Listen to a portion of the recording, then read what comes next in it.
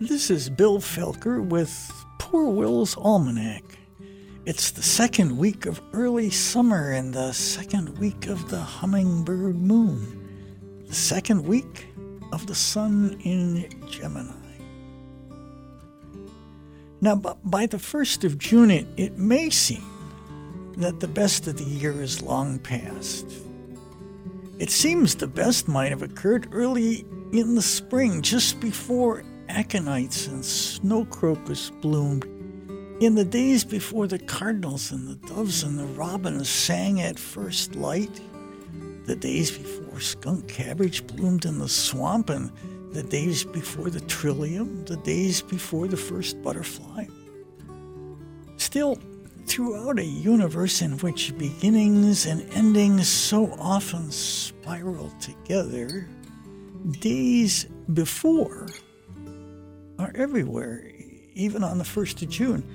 The days before the fireflies flicker, the days before rhubarb pie, the days before the first strawberry turns red, the days before the first garden peas come in, the days before turtles lay their eggs in the warm riverbanks, the days before the wheat turns gold, and the days before the longest days of the year, the days before sweet corn and tomatoes ripen, the days before daylilies flower, the days before raspberry jam, the days before blackberry wine.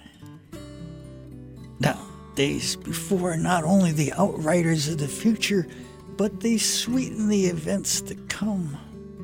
They compound the seasons, prolong them, heighten them, encourage dreaming and fantasy, promise reasons for living, offer consolation, reminding that annual repetition is always new.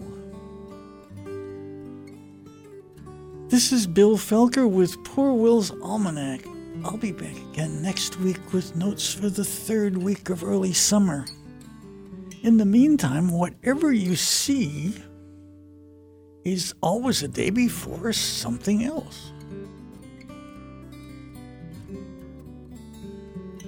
Poor Will's Almanack for 2022, which contains over 50 of the radio segments heard on YSO through the years, is now available on Amazon or from www.poorwillsalmanac.com.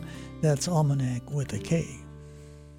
Bill Felker contributes to newspapers nationwide, including the Yellow Springs News.